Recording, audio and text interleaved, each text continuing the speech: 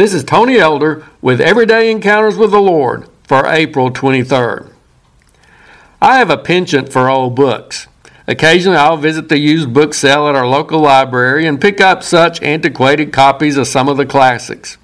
I've been reading one such volume recently, Stephen Crane's The Red Badge of Courage. While some of these works of literature have been on my always heard about but never read list, this one had been part of my assigned reading way back in high school. It was one of those I read hurriedly at the time, simply to complete the assignment. But now I can take my time, read it for my own pleasure, and better appreciate its meaning. One of the main issues in the book is the main character's worries about how he, as a new young soldier, is going to handle fighting a battle when he finds himself in that situation. Will he fight bravely and with honor? Or will he run away in fear or otherwise act in some kind of shameful manner? Maybe we have similar curiosity about how we would handle certain battles in life. We witness acquaintances who are being forced to deal with a diagnosis of a serious disease, along with its tough treatments. We wonder if we would have the courage to valiantly fight such a foe or give up in despair.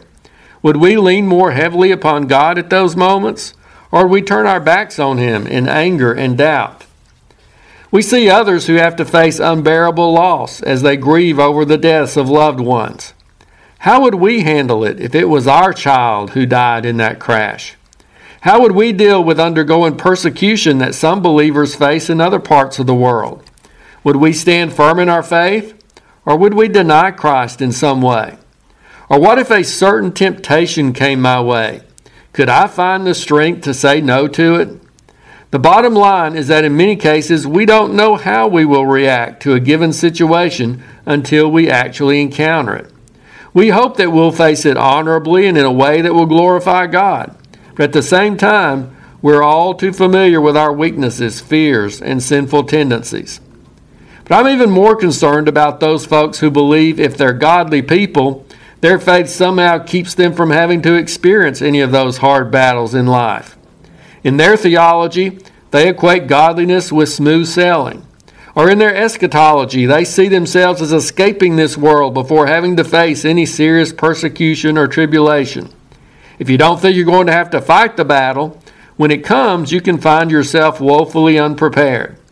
The Bible declares in 2 Timothy 3:12 that all who desire to live godly in Christ Jesus will suffer persecution. And Jesus told His followers in John 16:33, "In the world you will have tribulation, but be of good cheer. I have overcome the world." We're going to have to fight some battles in this life. Some of them will greatly test us, but Christ has overcome all those enemies, including disease, persecution, and death. And we simply need to trust Him to give us the grace, wisdom, strength, and courage we need to stand against those foes when they do rise up against us. We can experience peace of mind, knowing that one way or another, there is victory in Jesus. If you're interested, Everyday Encounters with the Lord is available in both book and ebook formats.